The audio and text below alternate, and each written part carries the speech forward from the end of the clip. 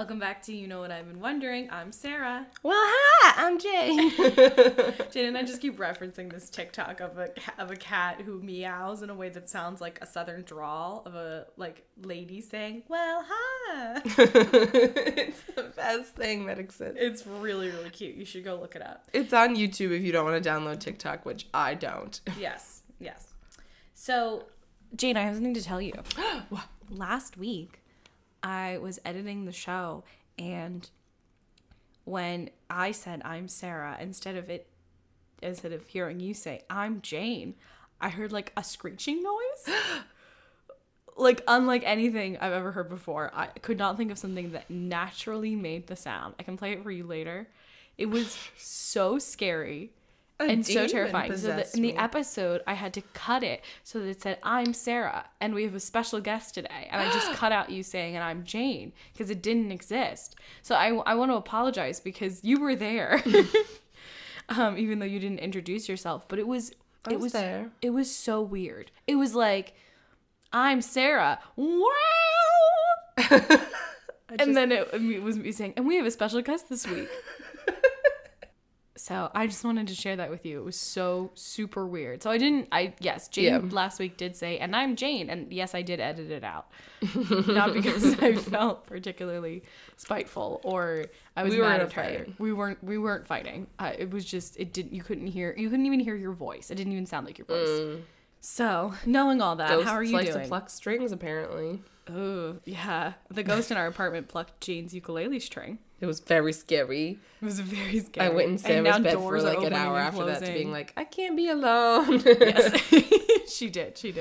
I kept her company. And now doors are opening and closing. It's all getting scary here. The shower was acting weird when I was in the shower a few minutes ago. It was like sputtering in a way I've never seen it before. Oh, weird. Yeah, it was weird. We also just keep finding items that we have no explanation for. I think that we are being led on a hunt to solve a mystery. I do. I think we are meant to solve this ghost's murder or figure out how they died. We've gotten so many clues. Yeah. A pair of shoes, a sweater, a towel that says Crosby on it, even though none of us know anyone named Crosby. No, none. No one named Crosby. Yeah, lots of weird stuff. Lots and lots of weird stuff in this house. So how are you doing? I'm good. I'm finally, I'm feeling like I'm in the late stages of my illness, you know? Like, I feel like I have a light cold now, finally. That's good. Which I've wanted to die last weekend. Yeah, I'm so sorry. That really sucked. Plus, we had to be in the car. You were an angel for taking care of it. Well, both drives on the way to Cambridge and on the way back, I started off feeling, like, fine and good, and then I didn't even notice myself feeling as bad as I did, and then we got to the destinations, and then I was like, oh, I need to sleep. Yeah. Yeah, that's fair. You went to bed, when we got back from Boston, you went to bed at like 6:30. I took NyQuil at 6 o'clock and was like, all right, this is all I can do, y'all, bye. Yeah, we got home at 5. Like, she really was like, I'm out, I'm done. Jane is leaving the group chat. I was trying to be a person. I was sitting on the couch with our roommate, Kelsey, and I literally just kept like leaning over on my hand and closing my eyes, and Kelsey was like, Jane, do this in your bed, just go to bed. And I was like, you're right. You're right. You're an adult, you can do that. I can't. Anyway, Sarah, how are you? I wasn't even sitting here waiting for you to say how are you. I was like, what are we going to talk about next? Oh, me. We're going to talk about me. I'm good. Oh. I'm fine. I think coming back to work has really kicked me in the butt a little bit. Like it was really hard. Yeah. Coming back to work from the break and doing my first full week was good. Like it felt good, but boy, was I tired on Friday night. I was like, whoa, okay. Both nights this weekend I went to bed at 11. Like I'm just not a stay up until 2, take advantage of the weekend type person. I'm like, I think I'm gonna go to bed. I usually am, and I could not stay up last night. Really? Or the night before. I was just like, I've been going to bed at my normal time as I would during the work week, and waking up at the time I do for work, which is probably better for you, consistently wake up at the same time. But Kelsey doesn't know this yet, but after this, her and I are going to the Bite Lip Lab in New York, and we're going to custom make our own lipsticks, not lip glosses, lipsticks. And I'm very excited. I'm thinking about, I want to do a nude lipstick, so I'm just thinking about how I'm going to do that and what color I want. It'll be my lipstick of 2020. Great. So, you know, defining my year with a nice nude lip. That's fun. Yeah, so I'm really excited to do that today. And I had a birthday party yesterday, which was a great time, and we did an escape the room, which I love. And next weekend I'm gonna be in Florida visiting Philippa, which is so fun. So I have a lot to look forward to in the next 7 days. You do. And we have a long weekend next weekend. So we do. That'll be lovely. So I have a lot to look forward to, which is good. But I am definitely tired. The beginning of the year is always every January feels so stressful because it's you're piling up all these expectations of resolutions, and it's the beginning of the new year, so you keep forgetting to write the new year when you write the date. At least that's what I'm going through. So there's just a lot happening, but it's all good stuff, and I'm excited to hear more about Marilyn Monroe today. Thanks to Aaron giving us this topic. It was a good idea. I will say it's kind of a downer of a story. Great. Love Mine's you, a downer Aaron. too. It's fascinating, but All right. Who was on Reddit this week?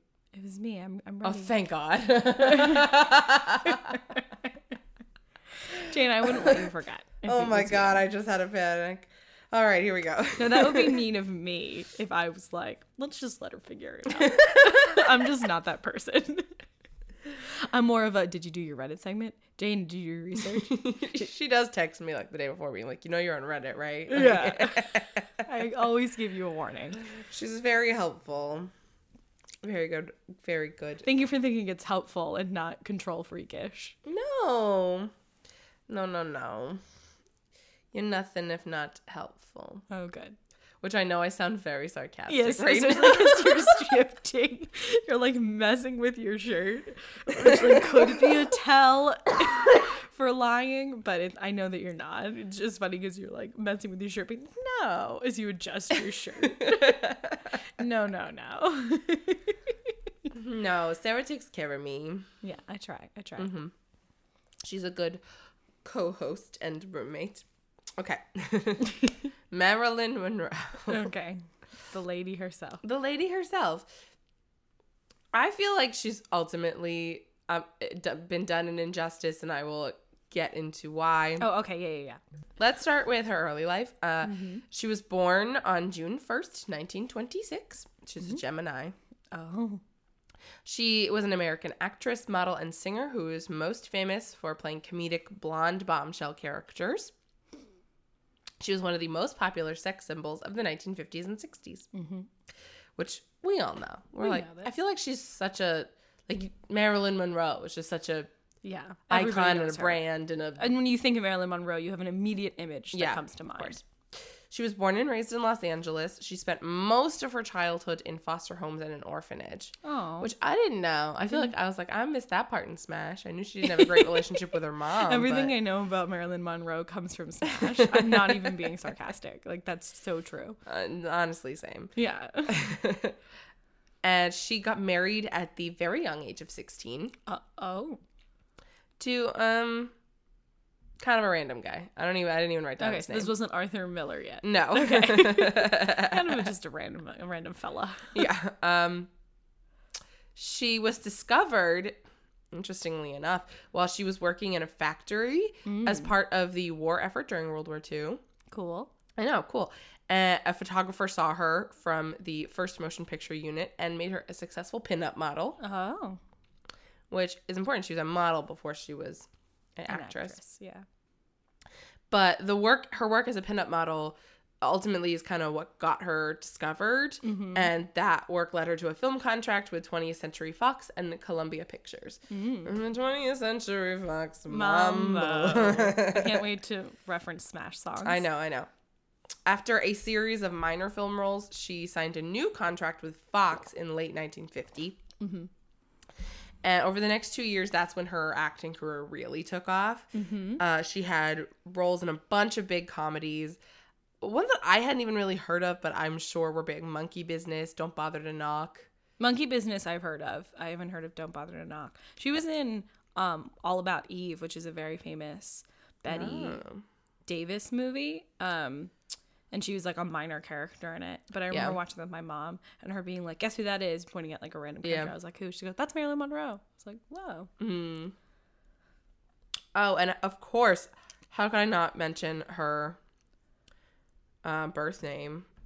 Norma Jean Mortensen. Oh, I've never learned that. Is her real name. Goodbye, Norma Jean. Yeah. I never knew. Back to the topic at hand. So there was a big scandal after her first couple of movies because it was revealed that during her time as a pinup model, she had posed nude. Ooh. Mm-hmm.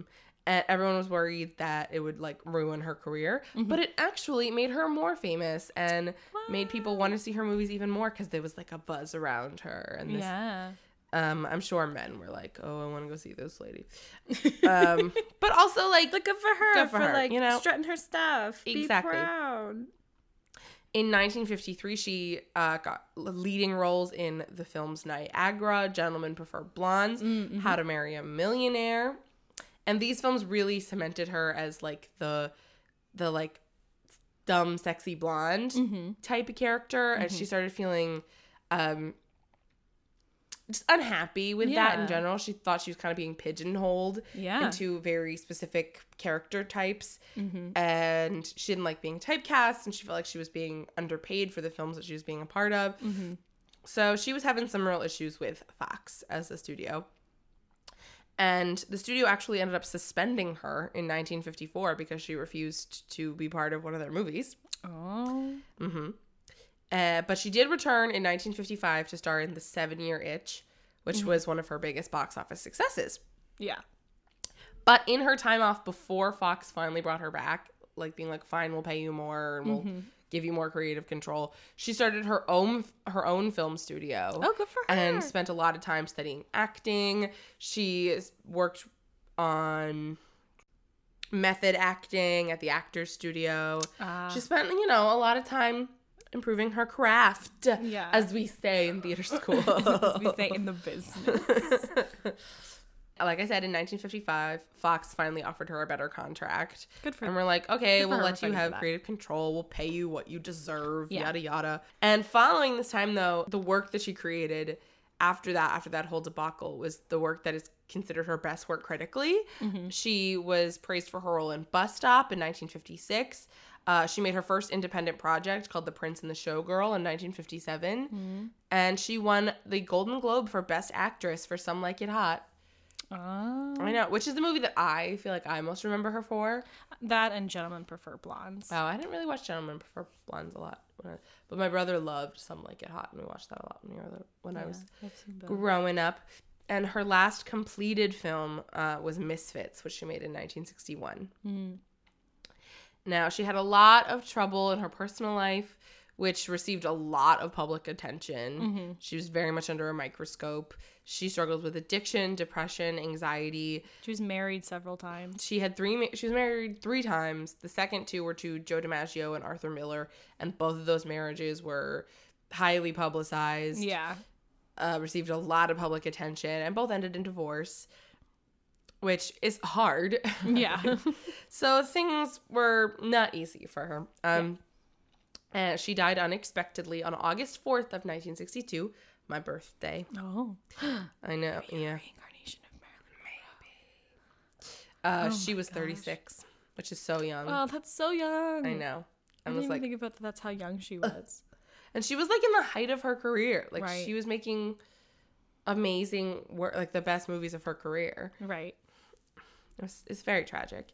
And I'd like to put a little bit of a content warning on this because we will be discussing suicide. Yeah, great. Content warning for suicide. Yeah. The official cause of her death was an overdose of barbiturates. I don't know exactly how. I feel like I've heard barbiturates, but there's an R in this word. It was an overdose. Yeah. She overdosed. It was ruled a probable suicide. During her final months, she lived at 12305 5th Helena Drive in Brentwood, Los Angeles. and her housekeeper was staying overnight the evening of Saturday the 4th. And she woke up at 3 a.m. on Sunday the 5th and just had a feeling that something was wrong. So she went to check on Marilyn, and she saw that the light was on from under the bedroom door. But the door was locked and Marilyn Monroe was not responding. So she called Marilyn's psychiatrist, Dr. Ralph Greenson, who arrived very shortly and broke into the bedroom through the window and found Monroe dead on the bed. And Marilyn Monroe's physician was called, Dr. Hyman Engelberg, and he arrived around 3:50 a.m. and pronounced her dead at the scene. And at 4:25 a.m., they called the LAPD. Now, at first, that made me feel a little suspicious, but I feel like that's not insane when you get there and you realize. Yeah, especially like we have to think about 1950s and 60s crime and like criminal procedures. They were so different from what it is now. Like that doesn't strike me as terribly odd. I mean, a doctor's already there. What are the authorities going to do? Right, that they called their personal doctor first, especially with someone that high profile. Yeah, exactly. Which I thought it was interesting that they called the psychiatrist first and then the medical doctor. Probably the thought process was that the housekeeper thought maybe like she hadn't already taken her own life, but she was thinking about it, so the psychiatrist could come and like talk her out of it. That's good. That's a good thought process. The study of her body found that she had died between 8:30 and 10:30 p.m. the previous night on the 4th. Okay. So even though like she was discovered after midnight on the 5th, she had died before midnight on the 4th. Toxicology showed that the cause of death was acute barbiturate poisoning. And there were empty medicine bottles found next to her bed. So it was kind of open and shut. Not that they didn't investigate, but those were the two biggest pieces of evidence. Yeah. The possibility of an accidental overdose was ruled out because the dosages found in her body were several times over the lethal limit. The LA County Coroner's Office brought the LA Suicide Prevention Team in to help them investigate. They brought in experts on the topic of suicide and like had them look at everything to help them strengthen their case. Monroe's doctor said that she had been prone to severe fears and frequent depressions with abrupt and unpredictable mood changes, and that she had overdosed several times in the past, potentially or possibly intentionally. Yeah. And due to all of this and the fact that there was no evidence of foul play, the deputy coroner, Thomas Noguchi, classified her death as a probable suicide, which again is not like definitive, but I think that probable suicide is, that's where they left things. And at the time, that was kind of left alone. It wasn't until a couple years later that people were kind of like, wait a minute. Yeah. And that I'm going to say that I don't really believe any of the conspiracy theories. Okay. But here's where things go. We're about to get into decades of men profiting off of this. Oh, geez. Which is so infuriating to me. That's so annoying. So in 1964, this guy named Frank A. Capel, who was a anti-communist activist, self-published a pamphlet called The Strange Death of Marilyn Monroe, in which he claimed that her death was part of a communist conspiracy. Oh, jeez. Yeah.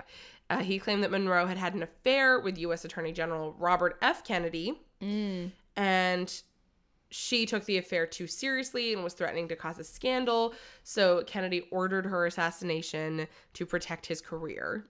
Capel claimed that Kennedy and many people close to Monroe, including her ex-husband Arthur Miller, were all either communists or communist sympathizers. Right. That was his whole angle. I'm sure Death of a Salesman didn't really help that case.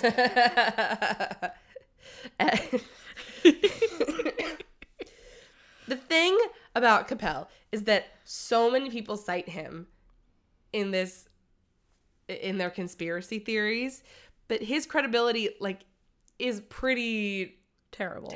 Yeah.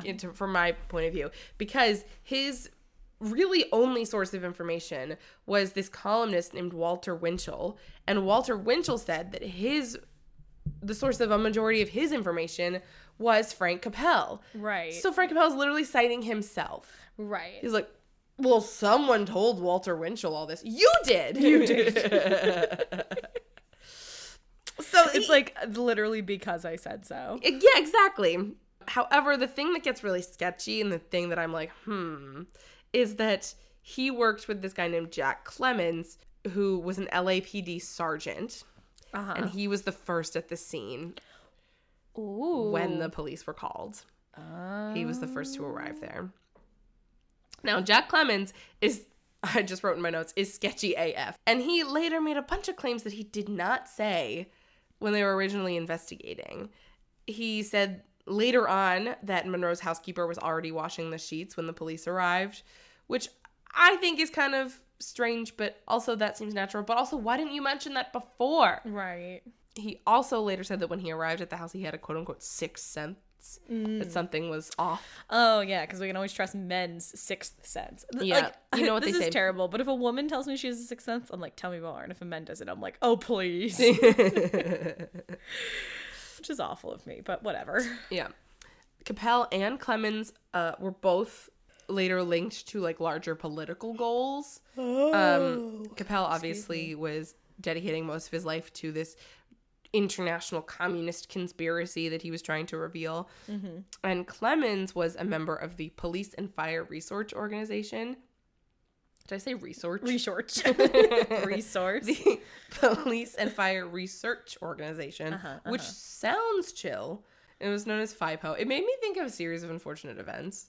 Oh, yeah. Anyway, but those guys were good guys. Yeah. These guys sought to expose subversive activities which threaten our American way of life. Oh, jeez. Which, your brain is correct. Yeah. You're thinking things that are true. FIPO was very against the Kennedys, and they sent a bunch of letters to the FBI attempting to incriminate them. In 1964, there was an FBI file that speculated an affair between Robert F. Kennedy and Marilyn Monroe, and it is believed that this speculation came from letters that FIPO sent them. In 1965, both Capel and Clemens were indicted for conspiracy to libel by obtaining and distributing a false affidavit, claiming that Senator Thomas Kuchel had once been arrested for a homosexual act. Oh. Which was not true. Okay. Even if it was, that's fine. I know. The reason why they did this to the senator was because he had supported the 1964 Civil Rights Act.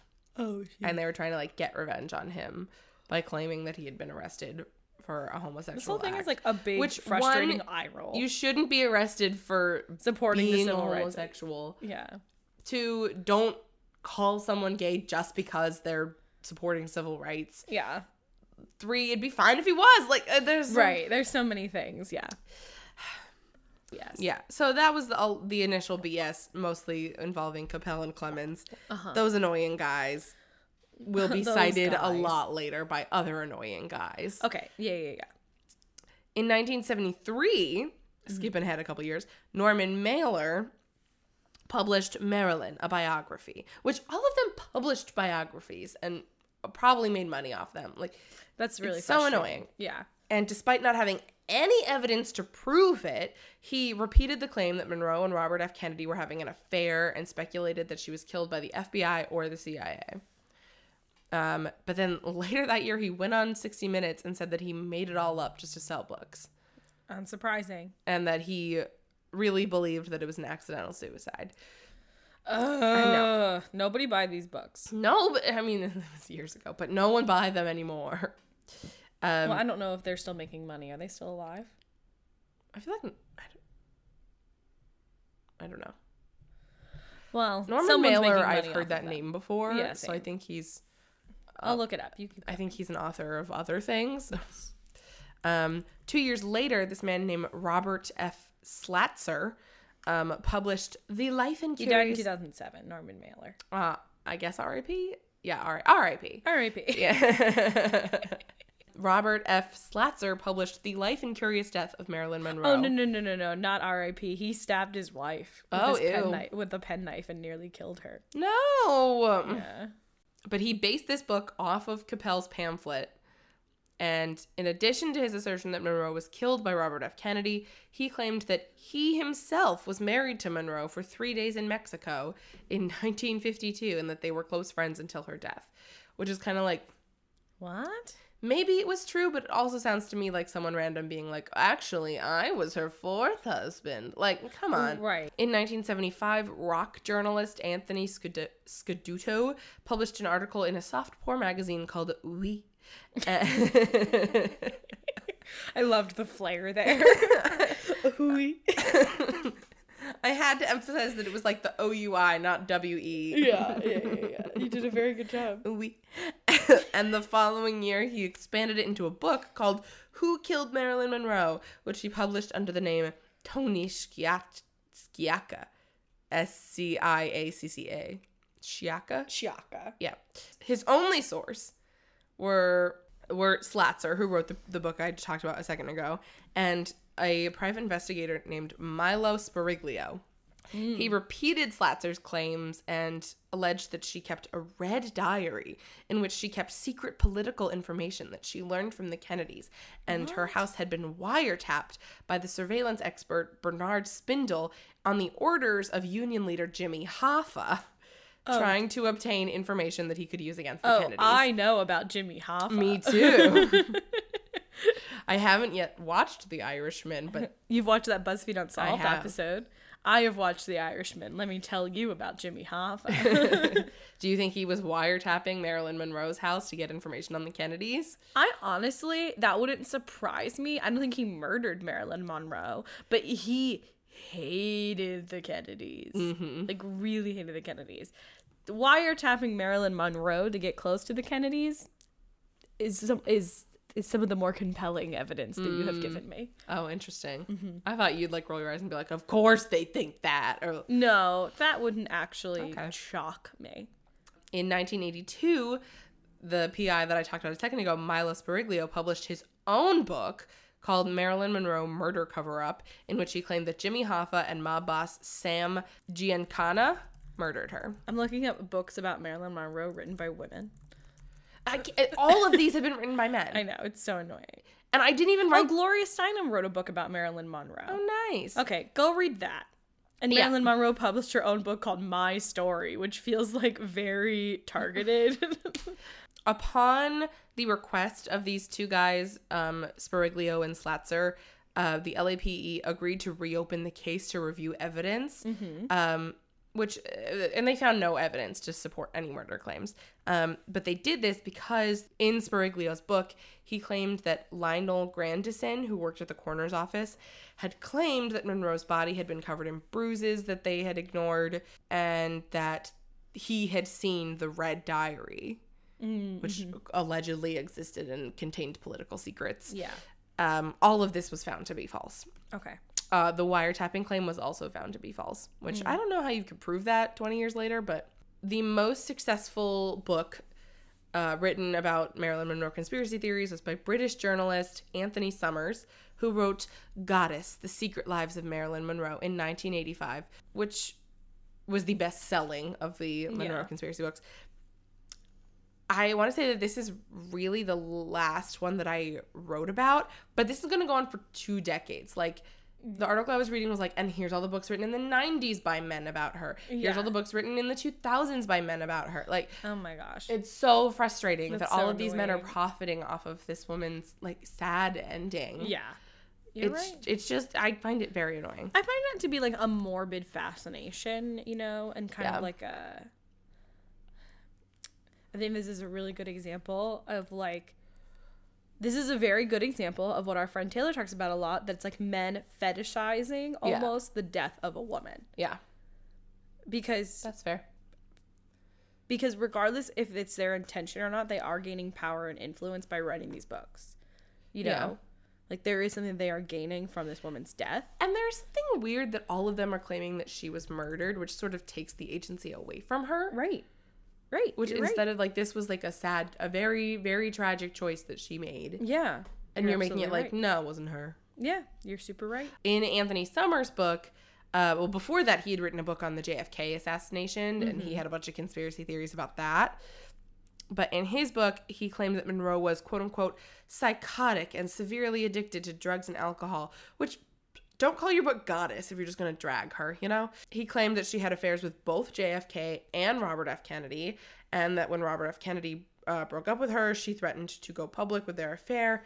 And so Kennedy and someone named Peter Lawford intentionally enabled her addictions to cause her death. He claimed to have based all of his interviews, all of this book, on interviews he had with 650 people who knew Monroe. Oh. People have looked at the book since then, particularly these two people named Donald Spoto and Sarah Churchwell, who was the first female name I read besides Marilyn Monroe. Oh my God. In this whole saga. Oh my God, that's so annoying. And they were pointing out that Summers contradicted himself a lot. He presents a lot of false information as true. Mm-hmm. He misrepresents a lot of details.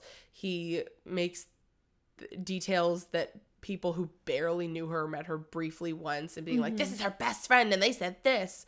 Like, he just says a lot of things that are totally crazy and incorrect. And this was the point where I just was like, I'm not writing about any more men. Writing any more books on this woman. I'm sick of your books. I'm sick of this.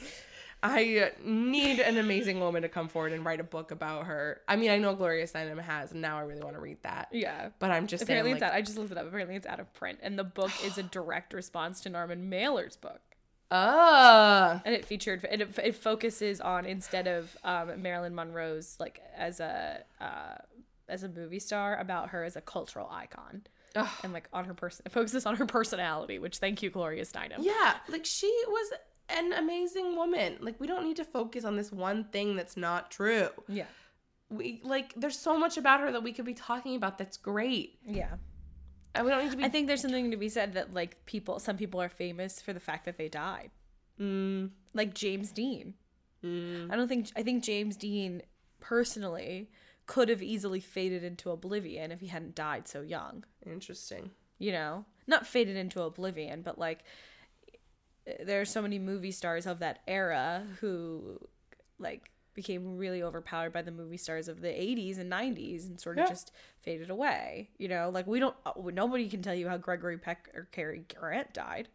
Like, we don't, even though they were very famous movie stars, two movie stars that I really love. I know nothing about how they died. I don't know when Frank Sinatra died, like, all these things. Yeah. Who's the movie star? Elizabeth Taylor died in, like, when we were in high school, I'm pretty sure. And it was like, where'd she been? You know? Like, she's still Elizabeth Taylor. Yeah. But I think some people are famous for the fact that they died young. And yeah, I think there's always gonna be the mystique around James Dean. There's always gonna be the mystique around Marilyn Monroe, because people need an explanation about why they died so young. Sometimes there just isn't one. Yeah. Yeah. Sometimes that's just how it is. Yeah. You don't need to profit off of it as I know. That's very frustrating. I think it also has to do with, like, these men need to save her by proving, you know, that she was murdered. This idea that she was a victim. Right, exactly. That they can save her from herself or something. Which is dumb. I agree with your point that, like, trying to prove that she was murdered takes away the agency. Because, like, it was her choice. Yeah. And it was so funny because when I was starting writing all this, I was like, I bet it's going to talk, like, I didn't really know what the conspiracy theories were. I didn't know much about what people were saying about her death afterwards. So I went into this thinking, like, oh, I bet a bunch of people are going to say a lot about her ex-husbands. Yeah. And I bet this is going to be very heavily centered on JFK, who I thought she had an affair with, and then Joe DiMaggio and Arthur Miller. Like, I thought they were going to be big characters. And I was, like, intentionally being like, I'm going to try and talk about her much more than them, because this is her story. Yeah. And I don't want to talk about the men that are, yeah, like, controlling her life. Like, it was her life. She had her own agency and all that. And then I spent so much time writing down stuff about men doing stuff, and I was like, ugh. It's super frustrating. I agree with you. Totally agree with you. Are you ready to move on? Yes, this was everything I have on Marilyn. Okay, I'll let you leave this behind. Yes. Especially because we're going to talk about more annoying white men later. Oh, gosh. I'm very sorry. So, for my Reddit segment today, which, did I close it? No, I did not. Thank God. Okay. For my Reddit segment today, I actually want to talk about a New York Times article. So I hopped on Reddit this morning and there wasn't anything interesting to me. So then I got on Twitter and I went to the trending page to be like, maybe I could talk about current events. And I didn't find a current event that I wanted to talk about because there's just a lot happening all of the time. But I found this very interesting New York Times article that compares 2 American history textbooks from 2 states, Texas and California. Oh. And it is fascinating. It's a New York Times article. It was published yesterday. No, it was published today. So it's from today's edition. It was written by Dana Goldstein. So thank you, Ms. Goldstein. And essentially it just points out some of the very interesting differences in history textbooks that really point to the bipartisanship that's in the country, and really illuminates how that partisanship is built from a young age, so that we maintain a polarized society. Yeah.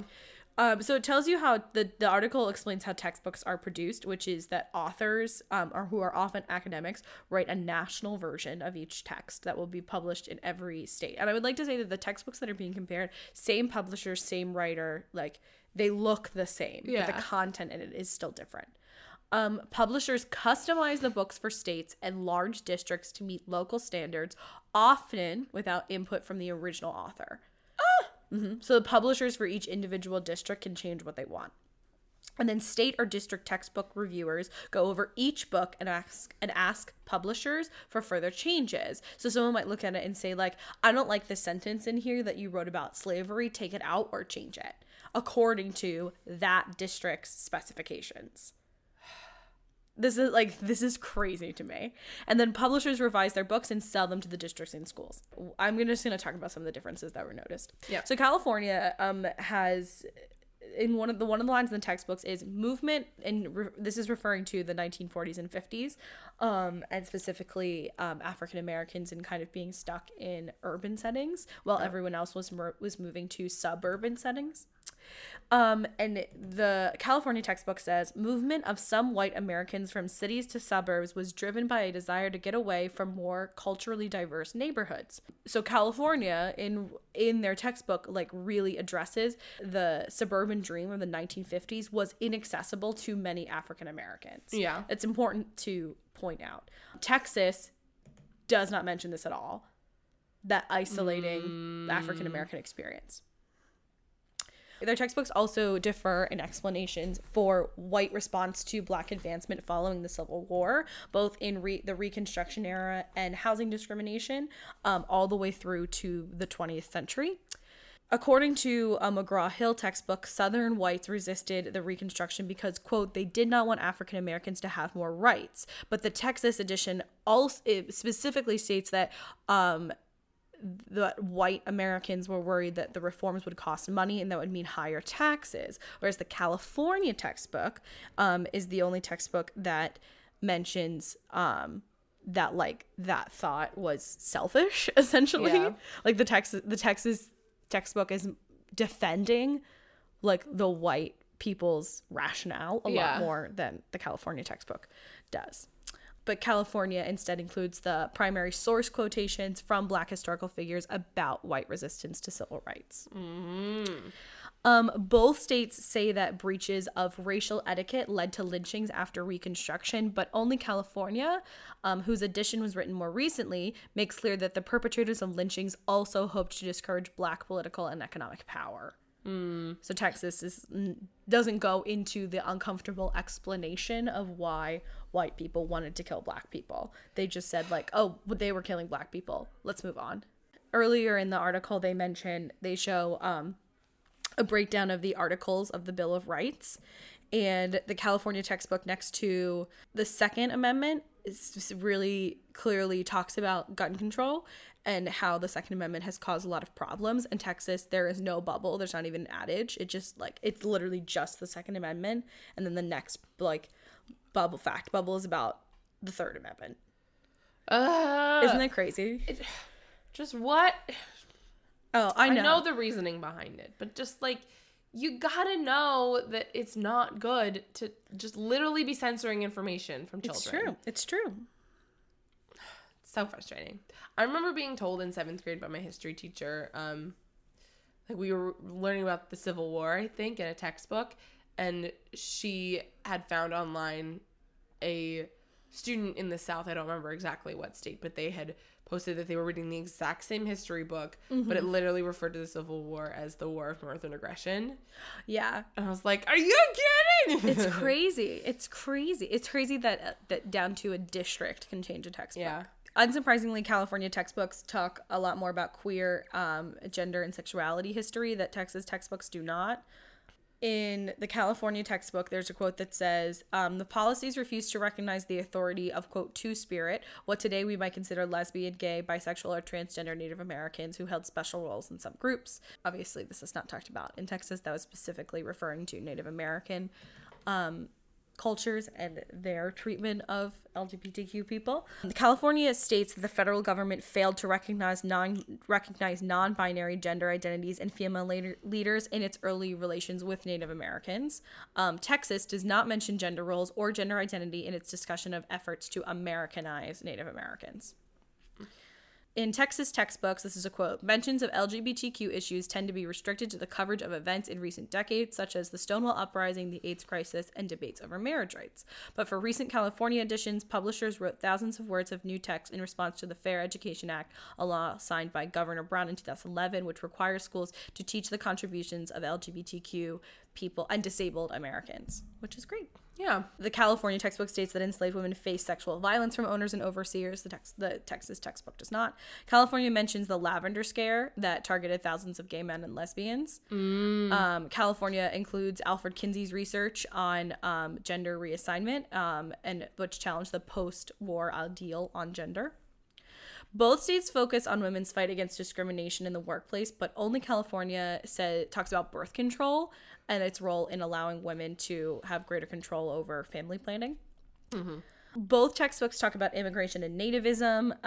Obviously, that's a really major theme in all of American history. But California includes an excerpt from a novel about a Dominican-American family and their experience, which is like a primary source text. Texas highlights the voice of a Border Patrol agent, which I think is so messed up. I mean, it's interesting to know.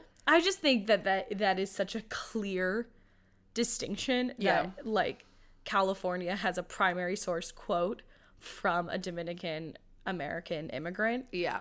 And Texas quotes a Border Patrol agent. Like that, I think that speaks volumes. That's why I found this article so interesting. In talking about famous American immigrants, only California states that some of them were immigrants. Some textbooks leave out that, like, influential Americans had immigrated. Oh. The California textbook tells the story of Wong Kim Ark, whose 1898 Supreme Court case established birthright citizenship for the children of immigrants. The Texas edition does not mention this case, but it does cover the Chinese Exclusion Act. So sad. Both obviously talk about big business and sort of the Gilded Age. California's textbook has clear criticisms of wealth inequality and the impact of oil companies on the American economy. The Texas textbook freely celebrates enterprise and entrepreneurs like Andrew Carnegie, which when I learned about the Gilded Age and when I learned about especially people who were really big in steel, I definitely felt that it was celebrated living in Pennsylvania, and having steel and oil, but especially steel, were such a big part of the Pennsylvania economy. Yeah. Like, to me, those were celebrated people. So it's growing up and learning more about them, I was like, ooh, you know, because in states where their contributions were deeply important in establishing that state's economy, the framing of them is definitely super different. Older Texas editions highlight Republican critiques of President Barack Obama, while the California textbook discusses the threat of rising sea levels. Like, in the same space in the textbook, that's what's happening. It's so infuriating. Those are really all of the key differences that I noticed, but I think I just found this article so fascinating. Again, the title of the article is 2 states, 8 textbooks, 2 American stories. Fascinating story by Dana Goldstein, published today, about the difference in educational structures in 2 of the most, like, California is arguably the most liberal state, and Texas is arguably the most, Alabama, we have other states, but Texas is the most famously Republican state. And 2 states that have a huge number of electoral votes. So I think it's important to note. It definitely is. Go read more, go learn more. I just had no idea that that's how textbooks were written and distributed. So that's also going to change the way I, like, look at textbooks from now on, too. Yeah. That, like, this was crafted specifically for where I am. Yeah. Fascinating. Okay, so we're going to move on to me now. And I have to tell you, Jane, I was so disappointed. Oh, no. I really thought I was like tamper-proof seals were invented as a result of crimes. There's got to be so many, like, weird random things that were invented as the result of crimes. I could find nothing that, like, wasn't obvious, you know? Yeah. Like, obviously police, like, things were invented. But I was like, I'm gonna find out that, like, aprons exist because of Jack the Ripper. Like, but no, I found nothing of the sort. I was furious. I was searching for hours looking for things. I could not find anything of interest. So, like, I'm gonna give you some stuff, but it's not gonna be a lot. Like, I feel very... It's okay. I feel like you just gave me a lot. Yeah, like, that's why I wanted to get a kind of juicy Reddit segment. Yeah. So very briefly, I'm going to tell, for those of you that don't know how tamper-proof seals, specifically on medication, were invented, I will tell this true crime story, and then we'll talk about more things. The Tylenol? So tamper-proof seals were invented as a result of the 1982 Chicago Tylenol murders, which is an unsolved serial killing that happened. I don't want to say that tamper-proof seals as a whole were invented as a result of this, because the Wikipedia page for tamper-proof seals informed me that ways of proving that something was tampered with have existed since ancient Egypt, starting with wax seals. That's why they were invented. Oh my goodness. But this is specifically for yelled. over-the-counter. It's okay. This is specifically for over-the-counter medication. In 1982, 7 people died in the Chicago area from taking Tylenol acetaminophen that was laced with cyanide. There were also a series of copycat killings across the U.S. following, with different medicines and poisons, which I will briefly talk about at the end. Although no one was ever officially found guilty of these crimes, one man, James William Lewis, was found guilty of extortion and served 13 years in prison because he had sent a letter to Johnson & Johnson, who manufactured Tylenol, demanding $1 million to make the murders stop. There was never any clear-cut evidence that he was the one committing the murders. They thought he was just taking advantage of the situation to get $1 million. Yeah. But in 2009, documents from the Department of Justice were released to the public that shared, quote, investigators concluded Lewis was responsible for the poisonings, despite the fact that they did not have enough evidence to charge him. So the Department of the Justice did think, when this was going on, that it was James William Lewis. But to this day, they are still officially unsolved.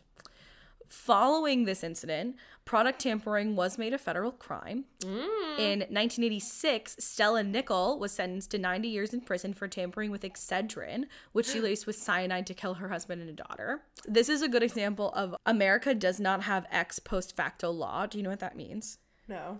It means that if something becomes a law after you've committed a crime, you cannot be convicted of that crime, because it became a law after you had done it. Because you technically didn't do anything illegal. You knew the laws. Yeah, exactly. So some countries have this. Some countries, if you cut off a person's hand, but that wasn't illegal, and then they caught you and made it illegal, you can go to jail for that crime because it's now illegal. Yeah. But it wasn't. But America, it's like, well, it wasn't illegal at the time that you did it.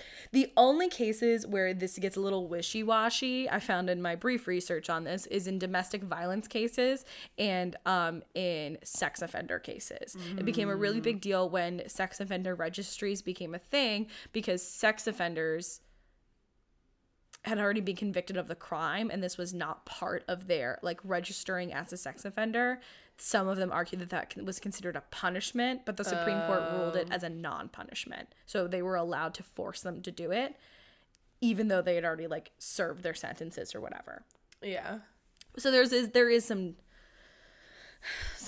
what's it called, tension around ex post facto law, because there are some cases where people are like, they should go to jail even though it was Yeah. legal, all this stuff. I wonder if there's like a certain type of thing that's like you can bring someone to court and just like say what they did, and a jury can be like, well, that's messed up. Like, yeah. like if you harm someone in a way that's technically not illegal but is very harmful to them, is that just assault or? It's probably assault. Yeah.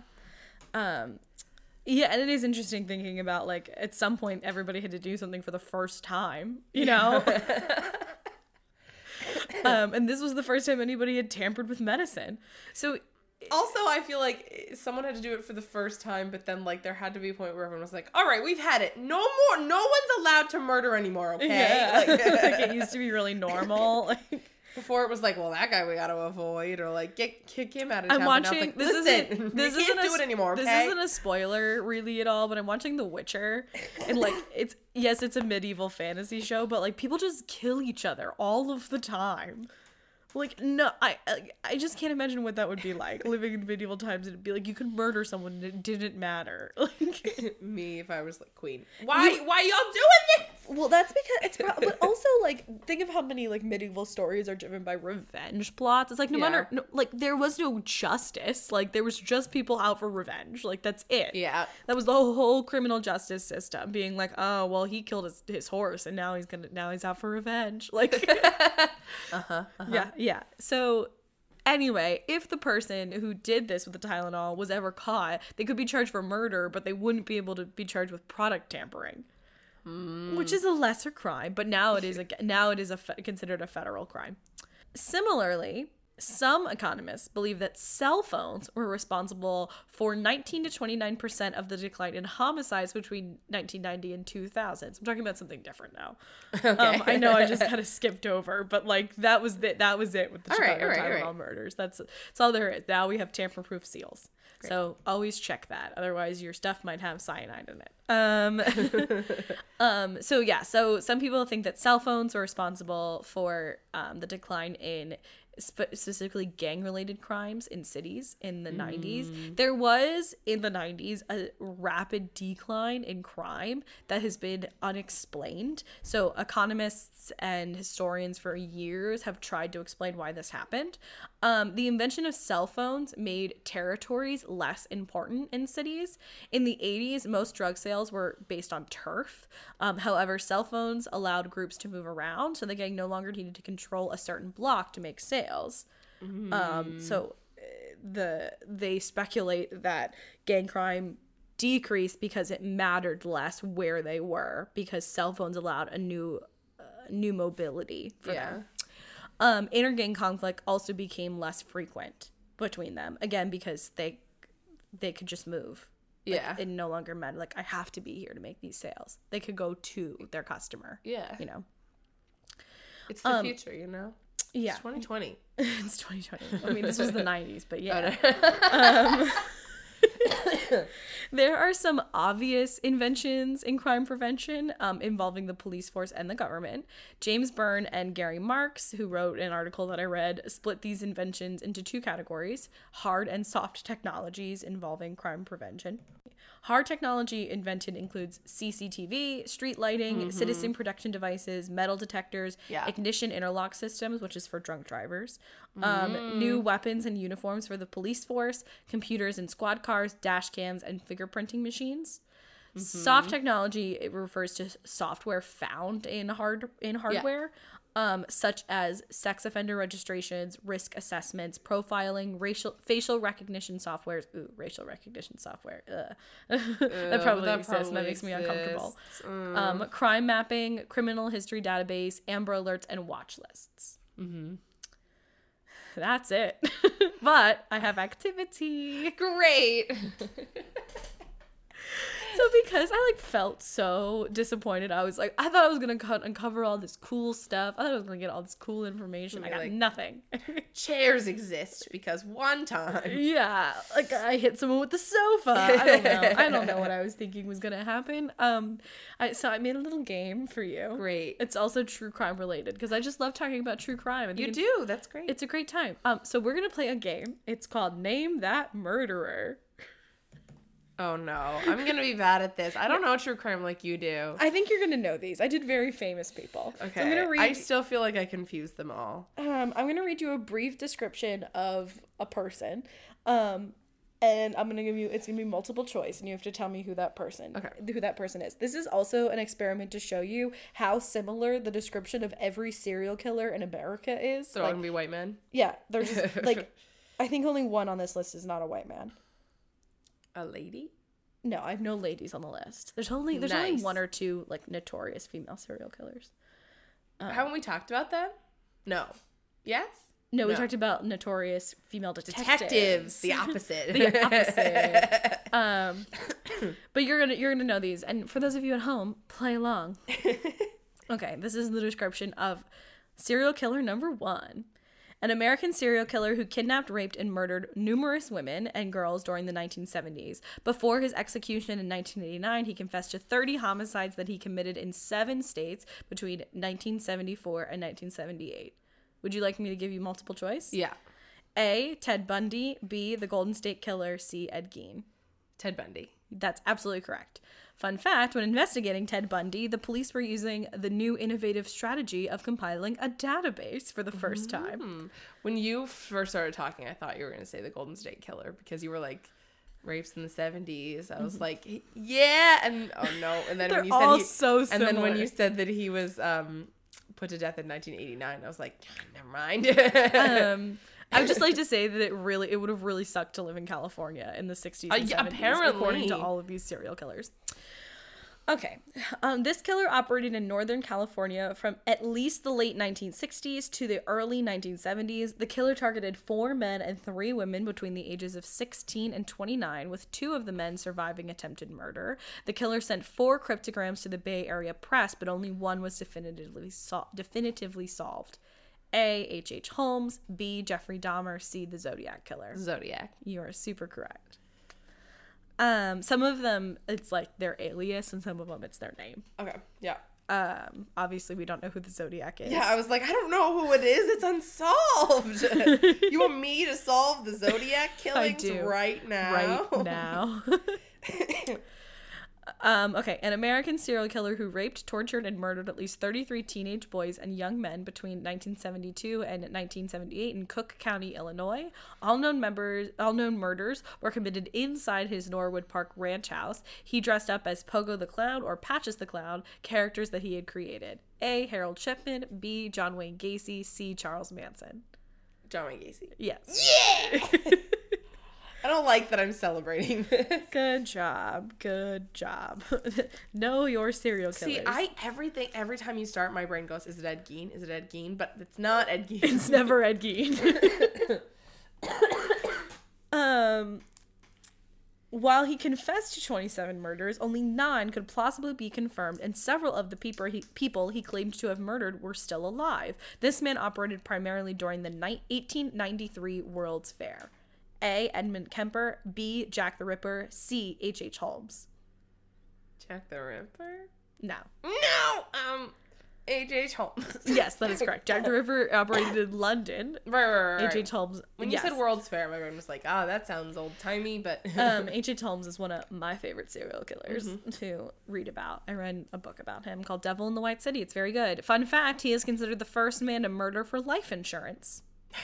That's what he would do. He would get people to trust him, get them to sign over their life insurance policy to him, and then kill them. But convince their families that they weren't dead until, they had given up, essentially. It was crazy. Dubbed the Night Stalker, this man was an American serial killer who killed at least 14 people and tortured dozens more before being captured in 1985. A. Jeffrey Dahmer. B. Richard Ramirez. C. The Golden State Killer. I don't... my brain wants to say Golden State Killer, but I think I'm wrong about that. So, Richard Ramirez? That's correct. Yeah! That was a trick question because the Golden State Killer was called the Golden State Killer because originally they thought it was a man named the original Night Stalker because he did what the Night Stalker did before him, ONS, and the East Area Rapist. And then they combined those two people together to create the Golden State Killer. Want to hear a joke? That was a weird transition, but sure. How did the hipster burn his tongue? How? Because he drank his coffee before it was cool. I thought this was gonna be a murder joke. No, you were just like the original because he did it before that, and that made me think of a sign I saw in a coffee shop. Which, like, I feel so bad for Richard Ramirez that he didn't even get his own name. It was just, well, because they discovered the original Night Stalker after the Night Stalker had happened, so then they just tagged. really, the Golden State Killer got the short end of the stick because he didn't get a new name. But then Richard Ramirez made Richard Ramirez look unoriginal. Yeah. Wow. Not that I sympathize, yeah. This man's crimes gathered widespread notoriety after authorities discovered he had exhumed corpses from local graveyards and fashioned trophies and keepsakes from their bones and skin. A, the Zodiac. B, Jack the Ripper. C, Ed Gein. Ed Gein? Yes. It's terrible. It's absolutely awful. Also known as the Son of Sam and the 44 caliber killer, he's an American serial killer who pleaded guilty to 8 separate shooting attacks that began in New York City during the summer of 1976. A, David Berkowitz. B, Edmund Kemper. C, Harold Shipman. I don't know any of these names, but I have heard of the Son of Sam guy. That guy. I'm gonna say the Kemper guy. No. Say all the names again. David Berkowitz, Edmund Kemper, Harold Shipman. David Berkowitz. Yes. All right. Yeah. Fun fact: in response to the Son of Sam shootings, the New York State Legislature enacted new statutes known popularly, I can't talk, as Son of Sam laws, designed to keep criminals from profiting financially from publicity created by their crimes. Because Son of Sam got wildly popular, published books, and made a ton of money. Oh no. Yeah, so that became illegal after that. Good. But ex post facto law, they couldn't take away his money. Okay, there's 3 more. An American serial killer and necrophile who murdered 10 people, including his paternal grandparents and mother. He is noted for his large size at 6'9" and for his high intellect, possessing an IQ of 145. He was nicknamed the Co-Ed Killer. A, Richard Speck. B, Jeffrey Dahmer. C, Edmund Kemper. See, I feel like the only name I've heard in that list is Jeffrey Dahmer. But my brain is picturing Jeffrey Dahmer as that Teen Beach Movie kid. Ross Lynch. And he's not 6'9". No, he's not. So Kemper. That is correct. All right. Edmund Kemper, you may know because he is the serial killer featured on Mindhunter, because he's the guy that I haven't watched Mindhunter yet. Oh, I think you watched the first season. No, I might do that though while you're getting lipstick made. Fun activity. Edmund Kemper, not the real guy, but an actor playing Edmund Kemper is a noteworthy character because he's the guy that Jonathan Groff's character goes and talks to because it's all about them creating the term serial killer, and he's like the guy he talks to about the idea of serial killings, and Edmund Kemper gives him a lot of help from the inside. Edmund Kemper, this is some fun facts about him, is that he requested the death penalty, but he was convicted in California where there was no death penalty. And he is still alive at the California Medical Facility. And he has, even though he's been up for parole, he said no, he wants to stay in jail. Or got remorse, I guess. I don't know. An American domestic terrorist, anarchist, and former mathematics professor, he abandoned his academic career between 1978 and 1995. He killed 3 people in attempts to start a revolution using a nationwide bombing campaign which targeted people involved with modern technology. Dennis Rader, the Unabomber, Gary Ridgway. The Unabomber. Yes, also known as Ted Kaczynski. Oh. That was his name. See, if you had said Ted Kaczynski, I wouldn't have known. Yeah, I threw you a bone there. Thank you. You're very welcome. Killed in 1994 by a fellow prison inmate, this man took the lives of 17 males between 1978 and 1991. He would lure men home with promises of money or sex, then strangle them to death. He would then engage in sex acts with the corpses. I hate that. Before dismembering them and disposing of them, often keeping their skulls or genitals as souvenirs. He was sentenced to 16 life terms for his crimes. A, Jeffrey Dahmer. B, the Golden State Killer. C, Bobby Joe Long. Bobby Joe Long. No. This is Jeffrey Dahmer. Oh my gosh. My brain didn't even hear you say Jeffrey Dahmer. I was just like, nope. I thought you would know Jeffrey Dahmer like the minute it hit you. I don't. I still don't really know much about him. My friend Dahmer isn't about him as a serial killer. It's about him as a teenager. But it's very good. I haven't watched it yet. It's very good. It's very, very well done. Ross Lynch is very creepy in it. And Alex Wolff does things. Ross Lynch is so cute in Sabrina, though. Oh, it breaks my heart in two because he is so adorable as Harvey in Sabrina, and then he goes and plays Jeffrey Dahmer. so creepy.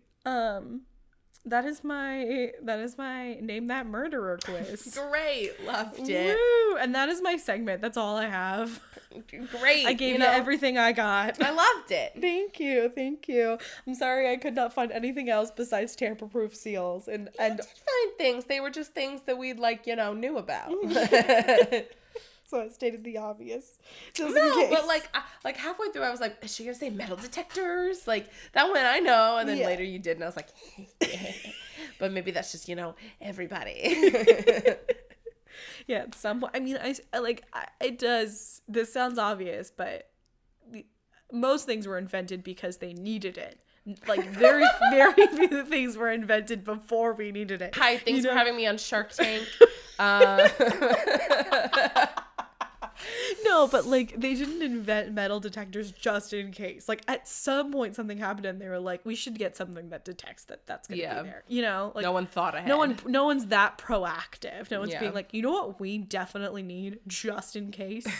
When guns were invented, gun-proof vests. Like clearly there was a need. You know what I always wonder? What? Why have we stopped at bulletproof vests? Why aren't we wearing bulletproof shirts are in our society outfits? I get that they're heavy. But why can't we make the technology to have outfits that are bulletproof? Which is That's sad. A terrifying reality to live in. I know, but I'm just saying police need them. I think it's just because they're too heavy. The vest still allows movement. Yeah. And it covers the critical areas. Yeah, the critical organs. Yeah. Anyway, thank you so much for listening. You can still bleed out for getting shot in the leg. Yes, we know. But hopefully... Bulletproof shorts. Bulletproof shorts. Bulletproof leggings. This is terrible. It really I hate this society. I do hate it. too. Oh my gosh. This is your episode of We Hate White Men. We don't, but they are annoying. You know what we mean. You know what we mean. Thank you so much. If we have Menonists crawling at our door, I'll be like, I'm not worried about you. I didn't make this to spare your feelings. Yeah. Thank you so much for listening. You can find us on Instagram, Twitter, and Facebook at YKWIBW Podcast. If you like what you're hearing, you can donate to us straight on Anchor. There's a link in the bio of this episode. So fun. Anything helps. Or please consider leaving us a 5-star review on iTunes. That also very much helps. If you have something that you would like us to talk about, you can email us at I'veBeenWonderingPodcast@gmail.com, and we would love to incorporate it on our show. Okay, Sarah. Yeah. Before I ask the question, I'm going to start this with a story that I saw this ad the other day on, I think it was YouTube, but it was for this ring. I forget the name of it. The commercial was so sexist. It was basically for this ring that you can wear in place of a wedding ring that is stretchier and more sweat-proof, so you can wear it while working out. Oh, yeah. And the entire premise of the commercial was this woman who was at home chasing her children, cleaning her house, and furious that her husband was at the gym because she knows he takes his ring off at the gym and single women are going to hit on him and he's going to cheat on her because he can't wear his wedding ring at the gym. So it was so now there's this ring he can wear. And I was like, maybe your husband could just not cheat on you. What? And maybe I've seen this product before, but I've never seen this commercial. It was so sexist and I was so annoyed at it. And but then my second thought was, well, recently we had the whole outrage about the Peloton ad. Yes. And I was wondering if that ad was intentionally being sexist in order to cause an outrage like the Peloton outrage Good in order question. to gain attention to sell their product. So, Sarah, do you know what I've been wondering? What? Have there been a long history of intentionally insulting ads in order to sell products? 'Cause you know what they say, like, no PR is bad PR, or not PR, no attention is bad attention, or whatever they say. No press is bad press. No press is bad. So yeah, intentionally insulting ads. I'm gonna be furious as you talk about it, but Ooh. I'm excited. yeah. It's also like kind of relevant because the Super Bowl's coming up. True. Very, very true. Yeah, this will be good. I'll absolutely talk about that. Great, can't wait. Okay.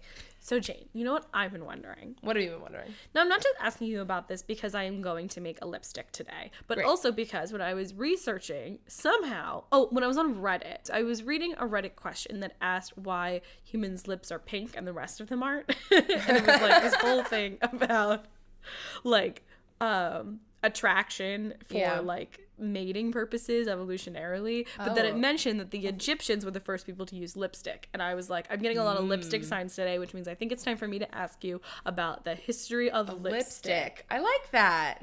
We've talked Specifically, about specifically, I want you to talk about the iconography of red lipstick. Yes. Mhm. That's been a big, big thing. Great. But just about lipsticks. We've done That's eyeshadow. fun. We did eyeshadow a while ago. We did, long time towards ago. the beginning. Way towards the beginning. And Like we're now episode almost to a 4, year. Maybe the first 3. I don't think it was the first 3. But it was definitely in the first 10. Yeah. I know. So it's been a minute. Yeah. So I think it's time we talk about lipstick. Okay. That's fun. I'm excited. Yeah, I think you're gonna enjoy that. So that is everything. Thank you so much. This is You Know What I've Been Wondering.